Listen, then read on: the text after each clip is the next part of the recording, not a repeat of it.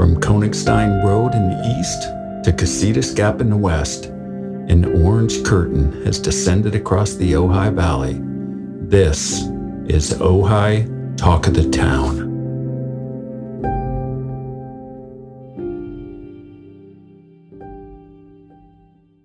Hey everyone, I'm Brett Bradigan, editor of Ojai's magazines, The Quarterly and Monthly. Our guest this episode will be a familiar name to our readers. It's Chuck Graham, the naturalist, outdoorsman, and now author. A regular feature writer and photographer for the OQ, Chuck has recently published his first book, Carrizo Plain, which took him 15 years and very much patience to create, with its stunning photographs of wildlife like tule elk and pronghorn antelope, found in this majestic national monument just 1 hour north of Ojai. Hey Chuck, thanks for joining me. Hey, thanks for having me. Yeah, it's great.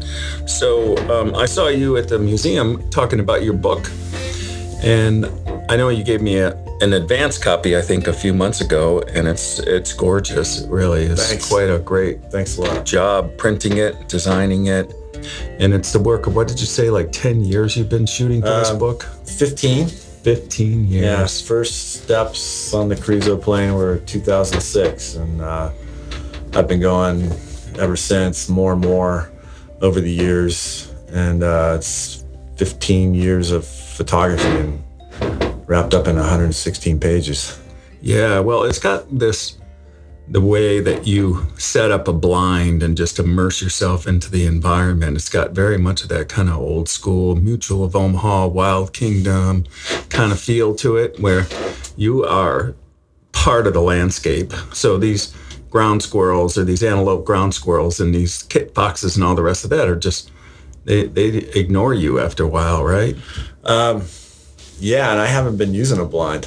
I just, I find a burrow, find where they are, and then just kind of move in slowly, gradually, and then, and then having to, be patient and sit there for hours. Hours, I would imagine. Yeah. You've got to develop such a presence of mind and being in the moment all the time. It must be like some extreme meditation. It is definitely a meditating experience, like waiting for them to come out of their burrows. But there's other things going on around you, and it's so quiet and peaceful out there. There's a lot of solitude and a lot of time just to,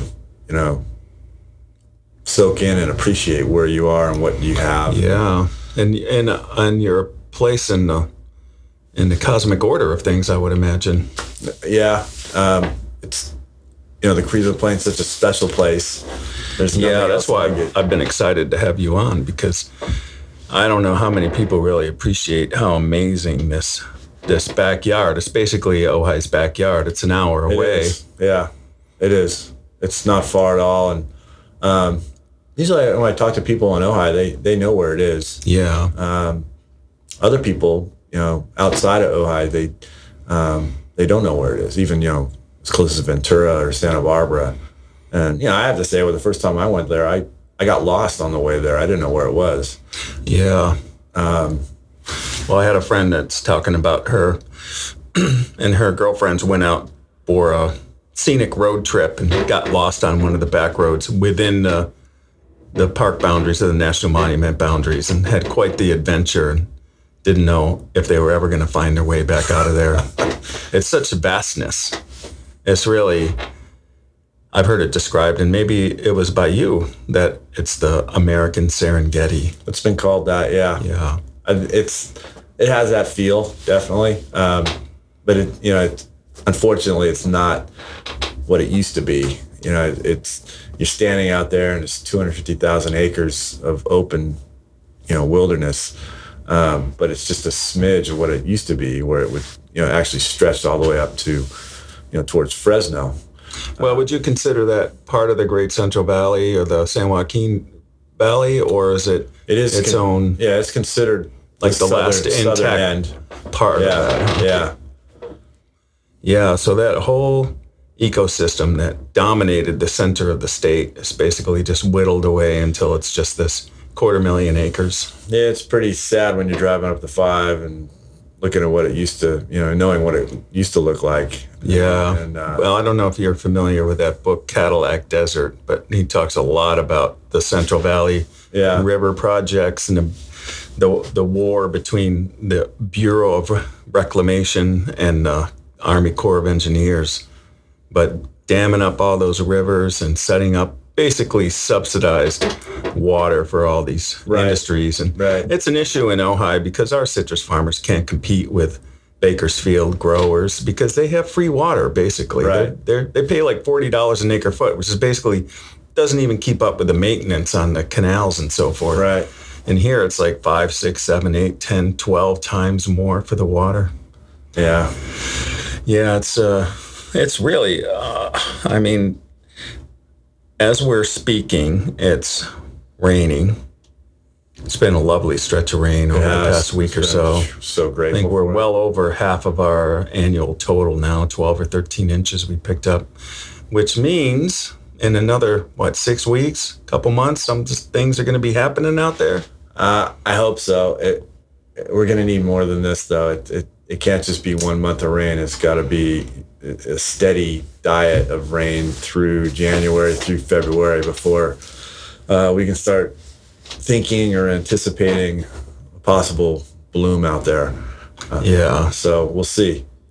Yeah, the last bloom, you were talking about this at that event, and it was very captivating, especially with your photos of these amazing flowers. And I'll try to post some up in the show notes so people get a taste for it.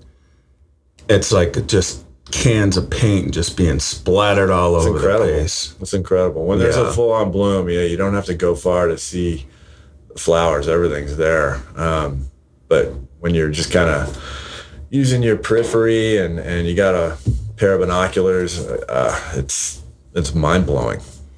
Yeah, just to be in it. Now, when was the last one? Like 2019? 2019, yeah. And then before that, there was one that was like a super bloom. 2017. So we've had a few here lately. I was really amazed, surprised that we had another one in 2019 because before 2017, the last one was 2010. Yeah, they're by no means guaranteed even to be every other year. So every other year, that's crazy to think about now. But in 2020 wasn't a super bloom, but there was still some really nice flowers out there. Yeah. And that actually ended up being the best wildlife year I've ever had out there. Is there a correlation?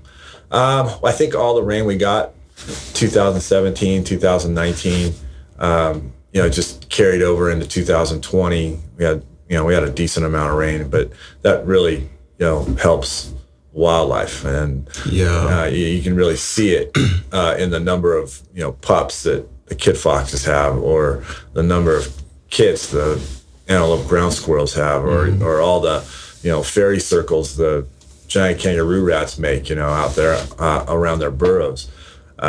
So we got into 2021 and I wasn't seeing much of anything, and found a couple of dens, but the number of pups of kit foxes were low from what I saw. Yeah. So we'll see what happens here in 2022. But you feel somewhat optimistic. I've kept hearing and reading we were in a La Nina phase this winter and that we weren't going to get a lot of rain. But this is, it felt like that in November for sure. But December has proven otherwise. And hopefully we keep getting some, rain in January. Steady, gentle rain, soaking rains. Yeah, not the real hard stuff. There has been some hard stuff, but at least it's been consistent here in December. Yeah, so Carrizo Plain, now most of these distinct ecosystems revolve around one species or another. And I thought you were talking about the kangaroo rats? The giant kangaroo rat. That's the linchpin of the ecosystem. You wouldn't know it. You don't see them a lot. They kind of come out right after dark and right before the sun comes up. But the evidence of them, their burrows are all over the place out there. And that's, the animal that biologists keep an eye on the most because, I've had biologists tell me that so goes, the giant kangaroo rat, so goes the Carrizo Plains. So and that's because the forage that's because they're the main meals for the for the hawks. They provide the food foxes for badgers and kit foxes and snakes and long-tailed weasels. Love them. All the raptors, all the owls, hawks, of which falcons. there's many, right? I know you've written for our magazine. Thank you. It's always great to have your contributions in there with all the beautiful photography. Thank you. This latest issue, you had all these gorgeous raptor photos, including you stalked a golden eagle to that. What is the name of that peak or not peak? But it doesn't have a name. It's just a kind of a lonesome cinder cone. Yeah. Out there on the plain, and it's a picture of it I have in my book. I have a guy that I guide with out of the islands. He's a friend of mine, and I coaxed him into standing out there on a really cold day.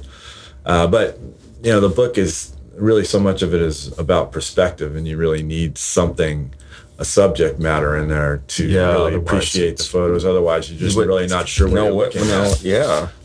So I got him to go out there and stand there for about 90 minutes while I moved around behind him in the foothills of the Calientes. And he's tall. He's like 6'3", so that helped too. But that cinder cone, later on, I was seeing a golden eagle perched up there.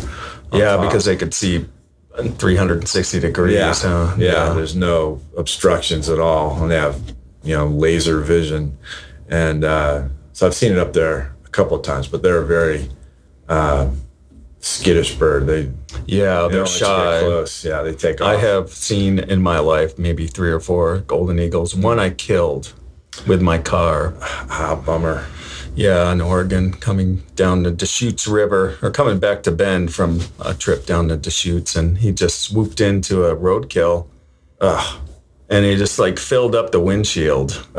It was just grotesque. Yeah. It made me so sad because it was a magnificent bird. They're so huge. Yeah, they're incredible. Yeah, they're scary, big. Yeah, they're big and they're strong, and they can take a small deer down if they want. So there's some story, maybe it's just an urban legend or rural legend about a lady walking her dog on Shelf Road, and a golden eagle snatched up her 8-pound Pekingese and whooped its way up about 100 feet or so, and then changed its mind and dropped the dog with its leash still on.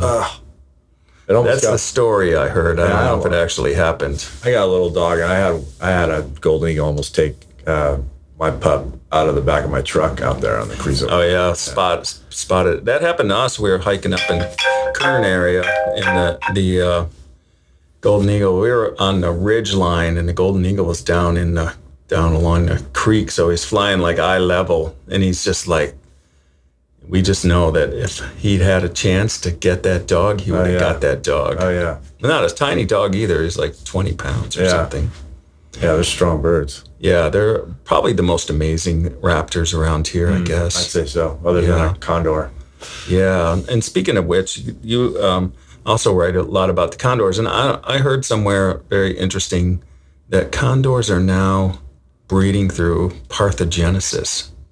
Do you know what that is? Where they're not actually male-female coupling. The females are somehow fertilizing their own eggs, and they're shoot, I have not heard that. And I've been spending a lot of time with the National Wildlife Refuges. Yeah, I don't want to say too much because I'm going to get it wrong, but I do recall a startling news flash that they had discovered that our condors back here were breeding without sex, basically. And I'm sure all the women in America are like, what? Why can't we do that? No, but that the stressors that the environment's under create all kinds of anomalies like that. Yeah. Yeah. Now, you heard about that wolf coming down from Northern California. Yeah. Sad. Yeah. Now, what do you know about that? I think he's traveled over 500 miles since his most recorded sighting. Yeah, some amazing amount of mileage and terrain. It'd be amazing if we had, megafauna like that back here in the I think that again. ecosystems really are built around the apex predators. Yeah, but there's not enough corridors for animals like that. Mountain lions, wolves, bears. There's a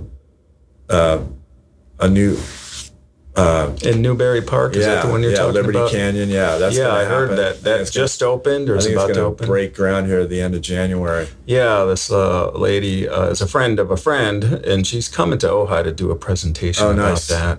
Yeah, it's like really a big deal because all the Santa Susana Mountains and the everywhere, right? Like even the southern tip of the Sierras and Tehechapis and everything else.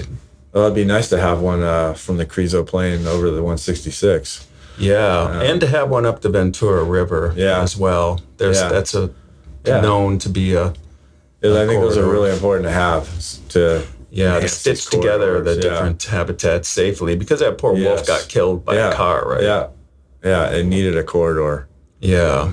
But the fact that he was able to get down here, sometimes, when I was a young journalist, I used to interview Earth First. Dave Foreman, does that name ring a bell? He was one of the founders of Earth First.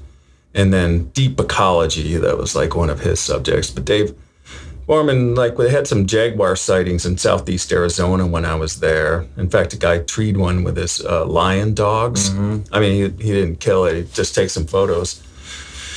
But the premise, people saying, oh, look at how the ecology is improving, that the jaguars are moving back into this habitat. And Dave Foreman is like, no, the habitat has gotten so much more worse in Mexico that this formerly uninhabitable habitat just seems, acceptable by comparison. Right. The idea that the habitat is improving in any regard is ridiculous. Yeah, which is part of the situation with this wolf, I believe. That he probably just had to keep moving because he couldn't find anywhere that he could set up shop. Well, and he didn't have any females. Yeah, and looking around, he's going to be a lonely bachelor. Yeah. But wow, what a urge to, discover and to move. It tells you that if we were to figure out these wildlife corridors and all the rest of that these animals probably could flourish. They probably wouldn't take that long for them to rebound. No, they'd figure it out. Yeah. But that was very interesting because this is like not the last grizzly bear. That was in Lake Arrowhead or somewhere, right? In the San Bernardino Mountains, 1932. But some of the last grizzly bears were back in necessity. Yeah. In fact, the grizzly bear on the state flag was captured in 1890 something. By a reporter sent by, and a crew of locals by William Randolph Hearst as like a publicity stunt. And that was the bear. Monarch was his name. He ended up on the California state flag, the bear flag. Yeah.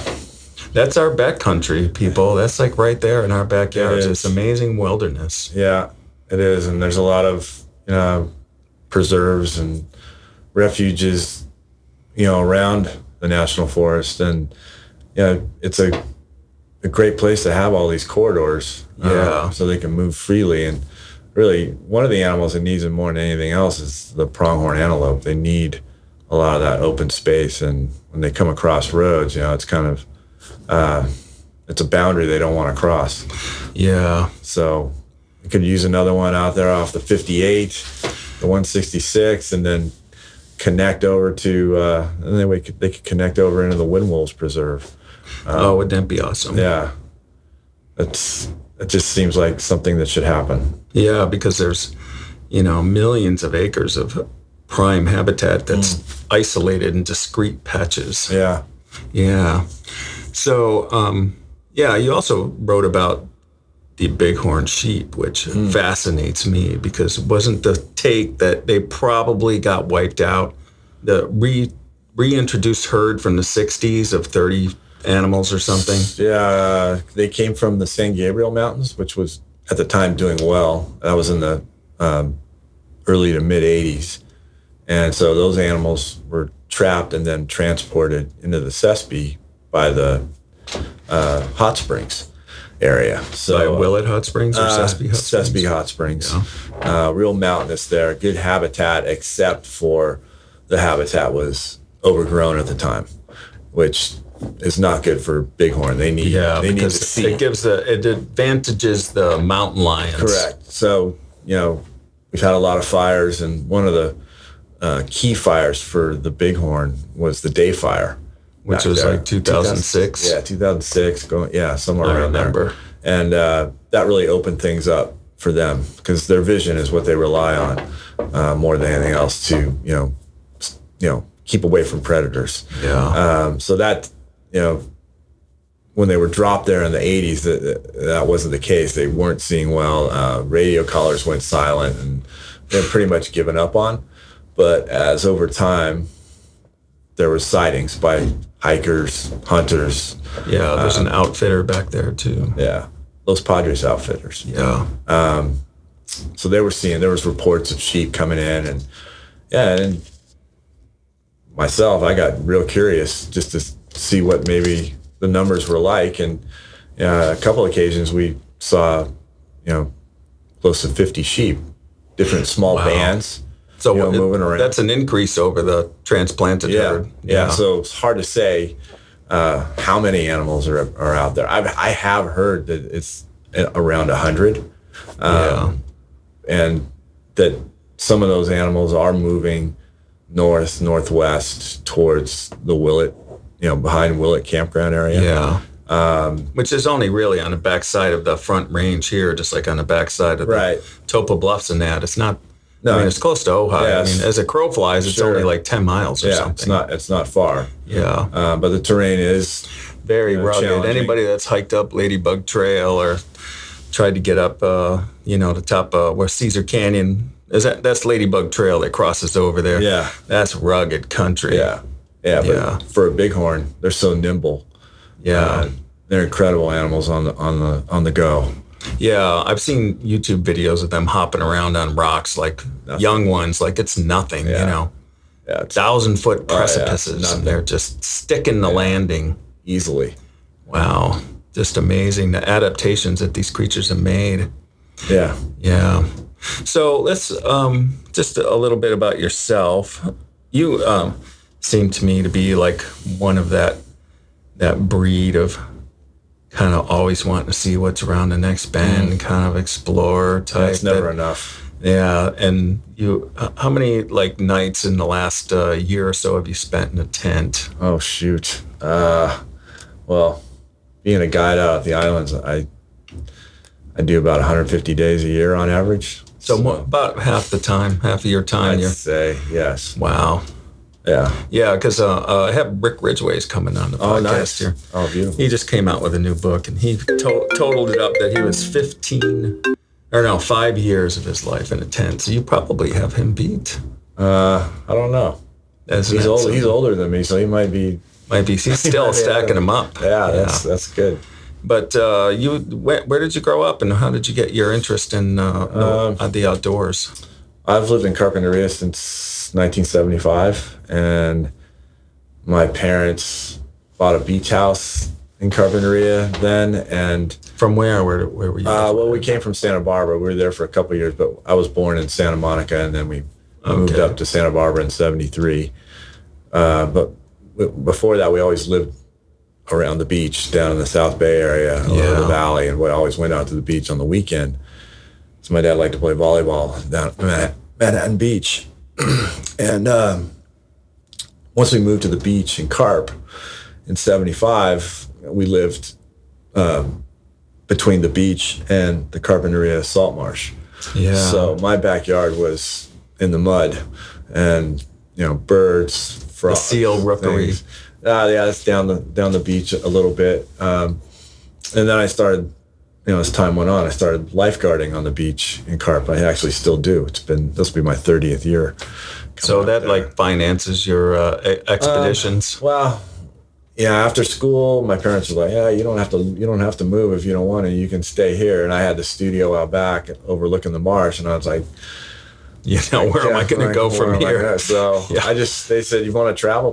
So I was traveling, and I was lifeguarding, and being on the beach, working in the tower, I was seeing the islands a lot, and I wanted to spend more time out there, and started paddling out there paddling out to the islands. Well, started just doing day trips with my kayak, but then I have paddled to and from about 8 times now.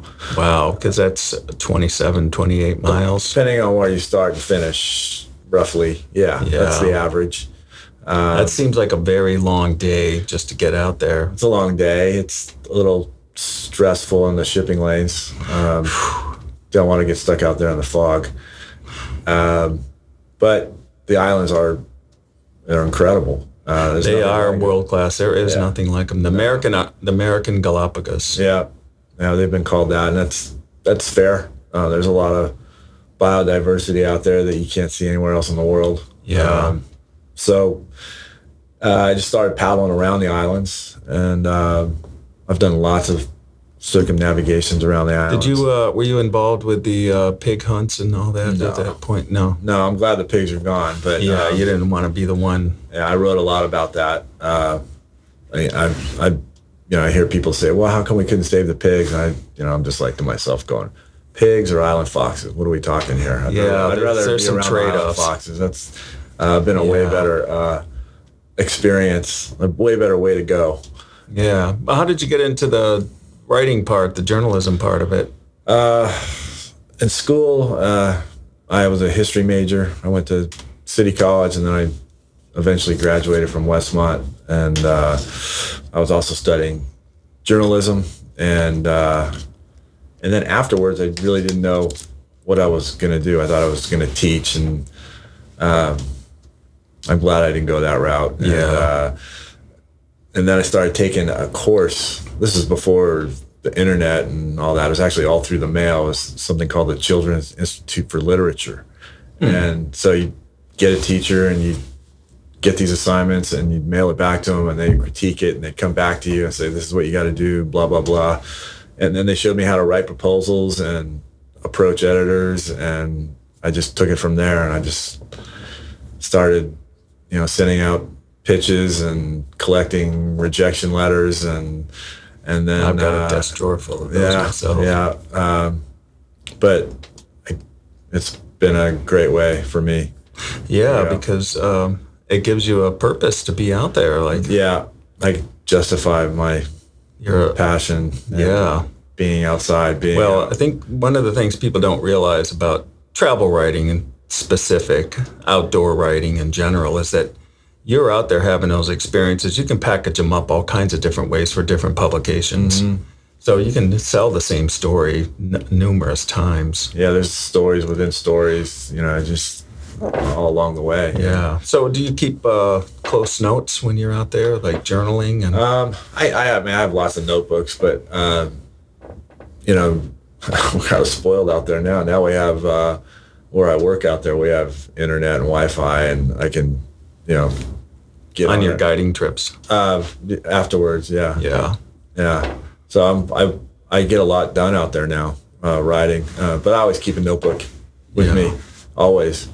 In the truck, and my backpack, my tent, because something will always pop into your head, Yeah, and people think that, oh, well, I had an idea, I lost it, it's okay, I'll have another one. No, brutal. No, you don't. No. You don't. No, good ideas don't come along that often, people. Write that shit down. Yeah. Yeah. So the photography part, you're a great long lens photographer. Really impressive. Thank you. How did you figure that out? Because that's you got to schlep a lot of gear around. Yeah. I started, with the writing. I was a writer first, but I soon realized that I was going to have a much better chance getting published if I had photos as well. So and I can testify to that. Somebody comes in with a package of an excellent story and excellent photos. That's just really an editor's dream. Yeah. So I didn't get into photography until 91, and but the idea of photography, it came in 1985. So I used to surf competitively, and I was on the national team then.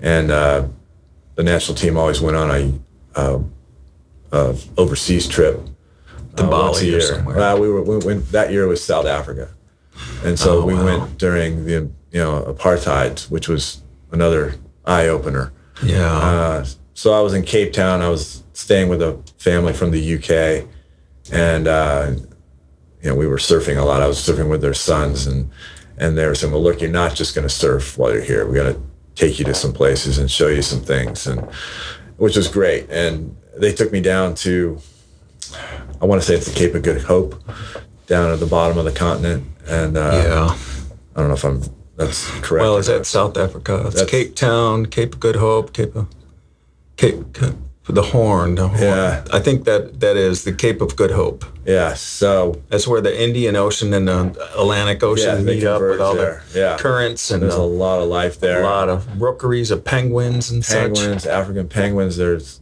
Cape mountain zebra, wildebeest, baboons, and you're just walking amongst all this stuff. Yeah. And I just looked at it. It was just incredible. A lot of it reminds me of the Santa Barbara area. The grasslands and the oak savanna. Yeah. And I said, well, one of these days I'm gonna come back with a camera. And so I did in 91. And I've been to Africa 15 times, I think, over the years. Wow. And then always on shooting safaris. No, I was climbing mountains and surfing and paddling, rafting, and of course a lot of wildlife, a lot of culture, a lot of different people, just amazing people. They still eat snook in South Africa. Remember this like weird dried fish jerky? Oh yeah. Called snook. That's actually pretty good once you chew it up enough that it starts to soften. Yeah. I mean, there's a lot of good food in Africa, but the people are amazing, and generally some of the friendliest people I've ever been around. Yeah. But that's where the photography itch came. Sure. Mountain gorillas and. Oh, really? You climbed into the mountain gorilla reserves? Yeah, a couple of times. Wow. Beautiful animals. And just the pressure that they're under, it's just like I could watch them blink out. Like but we're in the 6th major extinction right now. For them, things are looking up. Are they? Rwanda. Last time I was there was in 2019, and the government is actually buying back land and restoring it to enhance because of the ecotourism. Yeah, they do very well. I think there's a lot of incentive for sustainable economic, prosperity if people do take that seriously. Because if there's just like bush meat, that's like comes and goes, and there's nothing to it. Yeah, that's horrible. Wow. So anyway, that's where it was born, the photography itch, and for a long time I was a slide film shooter. I actually didn't start shooting digital until I want to say 2016 when I was in Iceland. Yeah. People just resisted there's like a large plate photographers that I knew that still shoot with those like 4x5 plates, and because it's just like a whole different dimension. But the immediacy and the ease of digital, you can't. It just seems like now that the images are so dense, they're indistinguishable. Yeah, you get to see right then and there. You got a good idea of what you have, but I used to love that not knowing with slide film. For I got who knows how long. Lab, but digital is incredible, and it's always improving. And do you still keep some film for backup? I do. I have probably 30 rolls of Fuji Velvia tucked away. Still got a couple film cameras. I'll probably never give it up entirely. Because goodness knows technology is so, it could be ephemeral. We don't know. It might be back to the high Middle Ages. Yeah. One good neutron bomb could take out the grid. That'll change things. Yeah.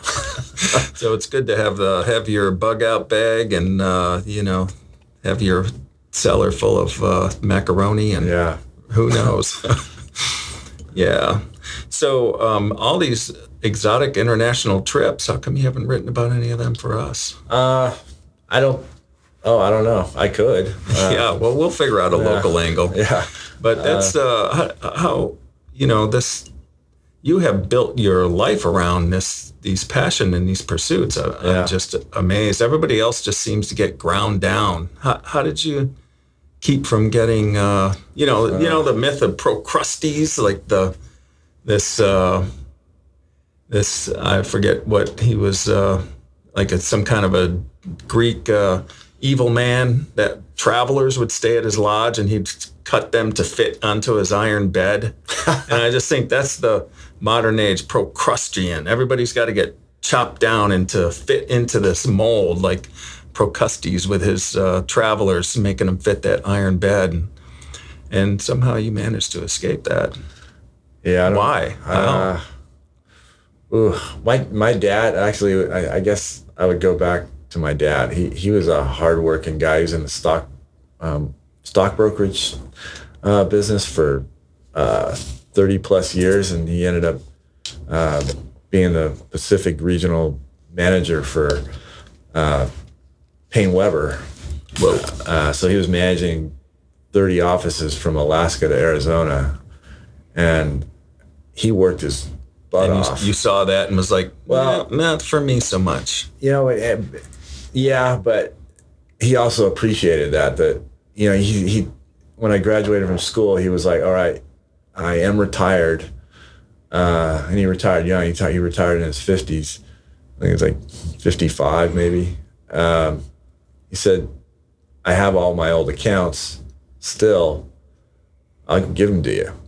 And I remember that conversation out on the little road where we lived on the beach, between the marsh and the beach. And and how old were you at that time? I was like 25. Oh, okay. Or 6. So you were fully launched. Yeah. And he said, you can do this. And I was like, you know what? I appreciate it, but it's just not for me. And he never asked me again. He was probably secretly gratified. Maybe. I don't know. He never came up again, and he was always supportive of what I did. And wow. So, and really being nice. at that, I was still living at home. I was at the beach, so he was seeing everything that I was doing. And as the writing and photography evolved, he was like, you're making money. You need to save your money. And so I made a commitment, not only to myself, but to him as well. Yeah. I would give him every check, and I was just living off lifeguarding and guiding trips out the islands. And so now he's gone, and I still do the same thing. I still tuck away all those checks I get from you. Well, that's not a lot of tucking away goes on there. But you know what? It adds up, and it just it's amazing how it's grown. Wow, that's amazing. I could imagine that there's some kid hearing this right now thinking, God darn it, I want to do this. That's how it happens. Well, there could be some. My situation was. I do have listeners, a chunk of them between like 13 or 18 or whatever the demographic is. So for them, you can do this. You can live a life of just pure passion and interest and science and exploration and fun. We've got a guy right here now who does that. My situation was very different, though. I mean, I had parents that, didn't want to get rid of me. Really? So to speak. Were you an only child? No, I have a sister. I have a younger sister. But our house was, convenient. I was separate from the house and no inhibitions. I was coming and going all the time, and they could see the progression, and they were happy with it, and they loved having me there. I loved being around them, and we lived in an not like my place. parents. Turned 18, my stuff was on the lawn. Yeah, that was like you either go into the service or you hit the road. Like that was it, man. Yeah. Well, I was gone a lot, but man, it was always great to go back home. Well, tell me about the pro surfing circuit, because that was like a heyday back in those 80s and 90s, right? Wasn't that like not a golden age? I hate when people say that, but It was like high. I got to see a neat era of surfing as it grew, at least in competitively in the '80s, and that was amazing. I wasn't, I was good enough to make the national team. I tried, the pro tour for a year, and I realized I wasn't going to make a living from this for one thing, but I wasn't good enough either. But that traveling experience, helped me become a traveler and, figure things out and whatnot. It was definitely a good education. Even though competitively I didn't measure up, but it was a great way to grow up surfing and surfing with your friends and I didn't get that. Could you try again? competing against your friends. Sure, because you probably form bonds on the road, and it's just like. Yeah, it was awesome. Yeah. Awesome stuff. Just got to surf in Australia and South Africa. Did you read William Finnegan's Barbarian Days?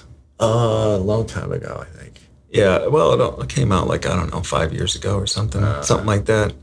But yeah, he talks so glowingly about Australia, especially, but just surfing around the world. I don't know how Australia is now, surfing wise. I mean, I was there in the mid '80s. Yeah. When I surfed there, and there was no one around where we were surfing. West Australia and. Oh, really? Like in Perth in the area, or Broome up in the northwest corner? We were out of Perth. Yeah. It was incredible. It was wild. Well, that's because there's nothing until Africa. Like it's the biggest wide open stretch of ocean or something. Yeah. Some crazy thing. Perth is the most isolated metropolis on the planet. Yeah, it's crazy because it's just wide open. Yeah, it's very remote. Yeah. But, and I see pictures of Jeffreys Bay in South Africa now, and I'm just like, ugh. When I was there with the national team, there was nothing there really. There was a few bed and breakfasts on the beach. There was a small surf shop, a small post office, and then there was nothing. And now it's just rows of condominiums. And then all the lineup is just packed with people. It's packed. Yeah, definitely. There's a crowd control problem out there, and it's an amazing wave. It's one of the But did you surf in Iceland? I did not. Because I've heard people that do. They do, yeah. It's there, and it's supposed to be pretty good because it's. Yeah, well, you're not fighting anyone for the lineup there for sure. No, it's cold. I did some paddling there, some kayaking there. Yeah. But before that, it was beautiful. I have not been to Iceland. I want to go so bad. Salmon fishing. It's all fishing for me. When I look at the globe, I think, oh, yeah, that'd be great. The Atlantic salmon or the sea run browns and, I mean, all that. That's what beautiful. I think. Yeah, it's a beautiful country, beautiful island. Yeah. It is epic. And to just think about all the hot springs. It's really a big part of it for me. I love hot springs, although the one here in Ohio, they've closed that down. The one there's a couple that you can find if you're willing to hike. I'm not going to tell you where they are unless you're very, very nice to me. But, the problem with hot springs, just like good surf spots, is once word gets out, they're going to be blown out. Yeah. Yeah. Yeah. Yeah. So back to California. You got your book out now. This isn't your first book, though, That is my first book. Really? What did I think you did earlier? No. But where can we find it? I'm going to post it up in the notes, too, so don't worry if you miss anything. In Ojai, it's at the Ojai Valley Museum. Yeah, and Poppy's Art and Gift right over here. And then Meg's Ojai House. She might have a couple. Yeah. Circana has, they've been good with my book. Yeah, Misty and Michelle. Yeah. And then in Santa Barbara, it's at Chaucer's and the Book Den, and upstairs at Pierre Lafon's and the Tecolote bookstore, and then the Wildling Museum in Solvang, and the Natural History Museum in Santa Barbara. A couple of bookstores up on the Central Coast, Coles Books in Morro Bay, and Volumes of Pleasure in Los Osos. And then a couple of outposts like the Cuyama Buckhorn. Oh yeah, awesome. Because that's like a whole lifestyle thing you got going out there. And this book is perfect for that. Yeah. The pistachio. Santa Barbara Pistachio Company. Yeah, they got it. And then the visitor center out in the Carrizo Plain has it. Yeah, well, this should be like their official, what do you call it, tour guide. Yeah, I'm not exactly sure how well it's done out there just because of the pandemic and everything. And they're only open seasonally from, December to the 1st of May. So I'm not exactly sure how that's gone out there. But the book has moved well. It's won a couple of awards.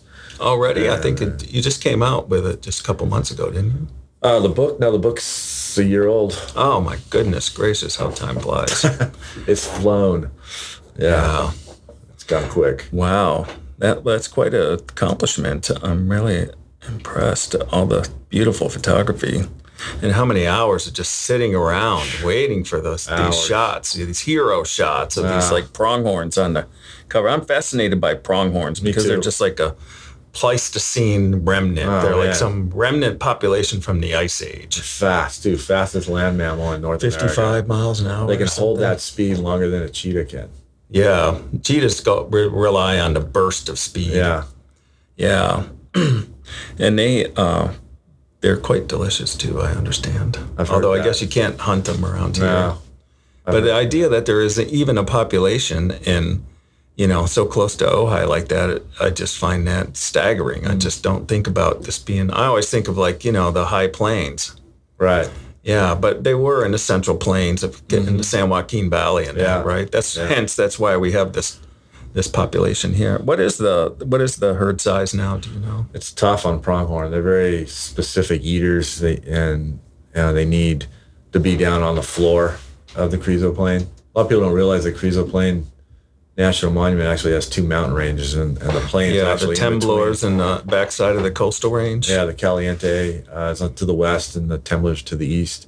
Yeah. So unlike the elk that's one of the fastest growing herds in California is the herds out there on the Carrizo Plain. And why is that? Because it seems like it's been tough go over the past 10 years with drought and stuff. They're more because they move around. Yeah, they move around more. They're more diversified eaters, so there's always food out there for them, where the pronghorn need a certain vegetation down on the plain, and that's tough. It gets hot out there. Yeah. And so there's less than 100 of them out there on the plain. Has there ever been more?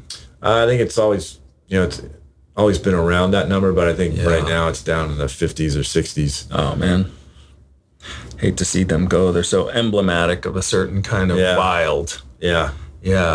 There's nothing like them. Yeah, anywhere else where we live or in the vicinity, the region.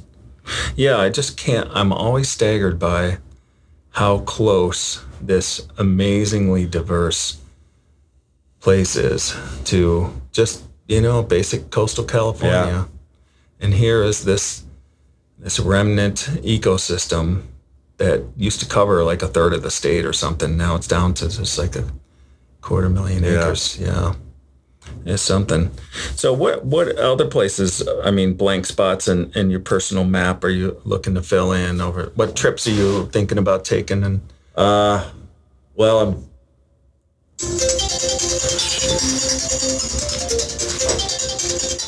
that's all right. It's 47:33. It's part of the charm of this podcast. I reckon so. I should have known better.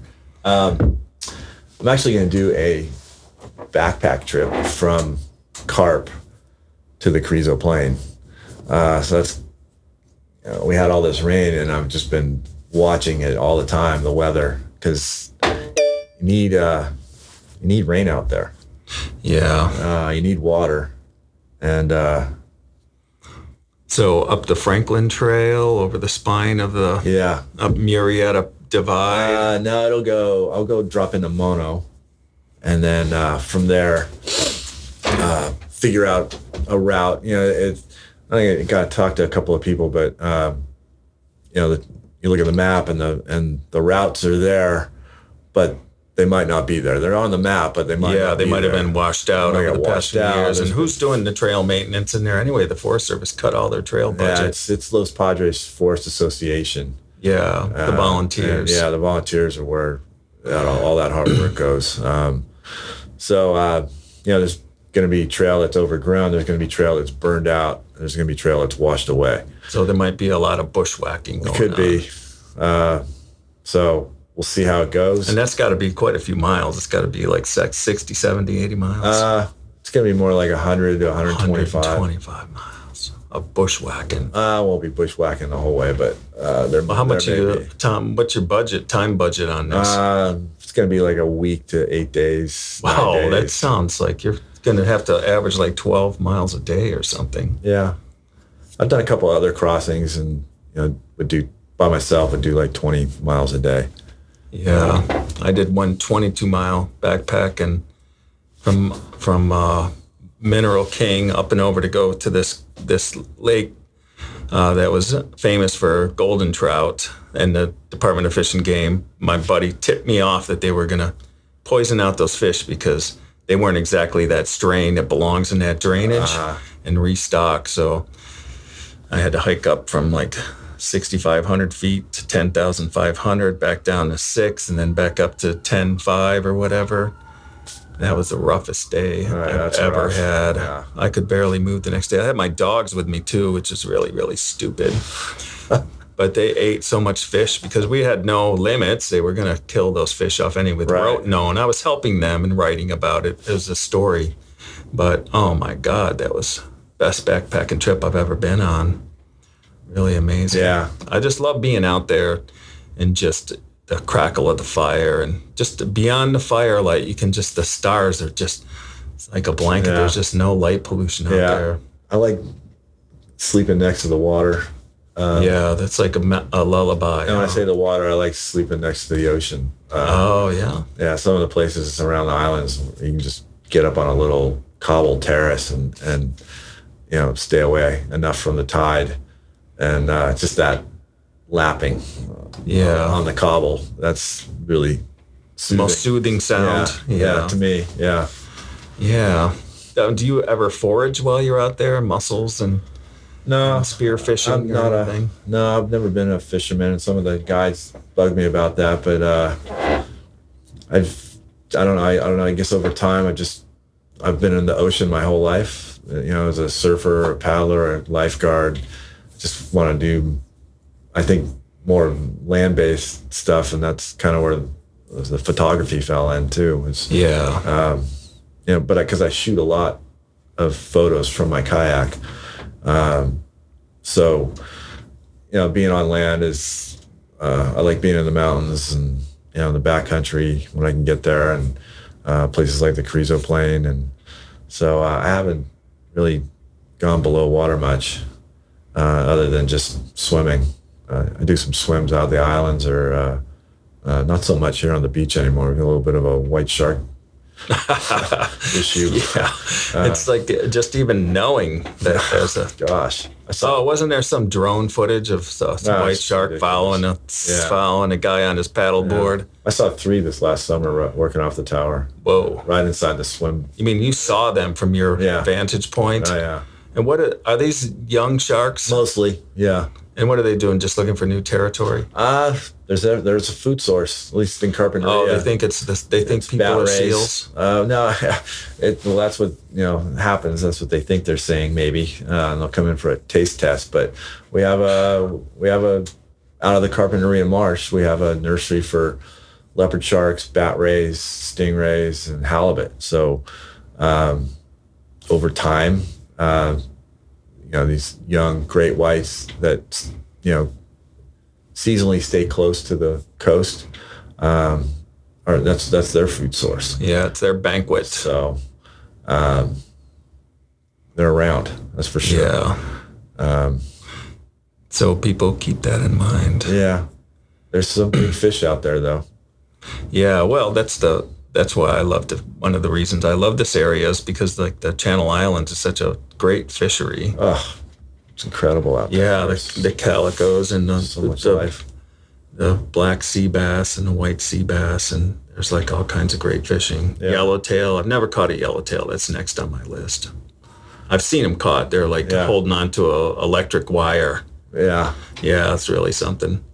But my best experience coming from the Channel Islands was 3 blue whales surfaced and checking us out. The captain was explaining how they hadn't been hunted in 70 or 80 years, so these whales now don't have the fear that they could go 2,000 feet down in like 10 seconds. Yeah, they've made an incredible comeback, especially humpbacks and grays, blues. But lately, and these aren't whales really, killer whales are dolphins, but there's been a lot of orca activity out here in the Santa Barbara really? Channel. I didn't know that. Yeah, very recent.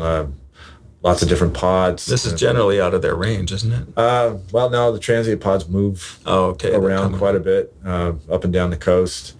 They're always moving, looking for food, but there's been a lot of sightings of them. Some great behavior and close encounters with them from the boats, and we've been seeing some mating. We've been seeing not an albino orca, but an orca that's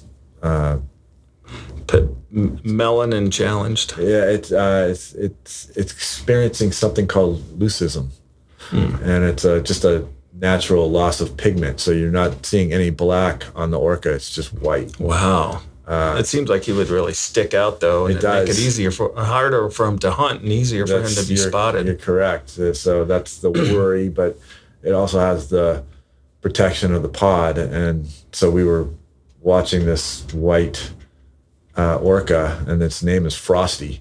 And he's just hugging his mom. He's just swimming right next to his mom, staying on her left flank and staying really close. Wow, it must be spooky to see a white whale move through, a white orca move through. It was amazing. There's been very few documented sightings of white orca in the world. Yeah. It's incredible to see something like that, and just seeing these pods of orca in general is just amazing because we don't see them all the time. It's fleeting. Yeah, I've seen them like 9 to 10 times in 25 years out here. There's just, you never know when they're going to pop up. But as we get into the gray whale migration more and more, southbound and northbound, they tend to kind of hug that migration. They like the calves. Yeah. Now, this is mostly because of the rich feeding grounds. Is that why that's... The Santa Barbara Channel is one of the best places in the world for seeing, whales and dolphins, seals and sea lions. I saw from up on the mesa, I don't know how many, I want to say thousands, but I didn't count them, migration of dolphins, and they were a different kind of dolphin. They looked a little smaller. They're probably common dolphin. Common dolphin. Somebody said they're called that spinners or something. No, they're common dolphin, and they're seen, in all the oceans. Yeah, basically. They look smaller than our typical dolphins. They are. They're small, but they are a great indicator of how healthy the channel is because there's about 20 to 25,000 of them in the channel, and so it could have been thousands that I saw moving through. They say, what you see on the surface, there's typically 7 to 10 below each one. Whoa. So whatever you're seeing on the surface, there's a lot more below. And they're just, pushing that bait ball of fish and hunting and looking for food. So seeing a lot of them is a good thing. Yeah. Well, speaking of which, that's one of the reasons why I'm so happy to have you on the podcast. It's just talking to you. It makes me realize how amazing this place where we've chosen to live. It's just one of the most amazingly diverse and beautiful places on earth. It really is. Yeah. Well, thanks for sharing that with us, and thanks for having me. And having you in our pages is always welcome. Yeah, I appreciate it. All right, Chuck. That'll do. Anything else? No. I think that's it. Thanks a lot. Thanks a lot, Brad. Just thinking out loud. Chuck's life of hewing true to his passion and purpose is very inspiring. I truly believe that the next generation of naturalists and outdoorsmen and conservationists are not created from some blank slate, but from exposure to and mentoring with people such as Chuck.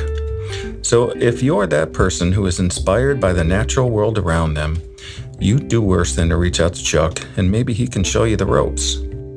Well, that's it for this episode of Ojai Talk of the Town. We'll keep an ear out for you.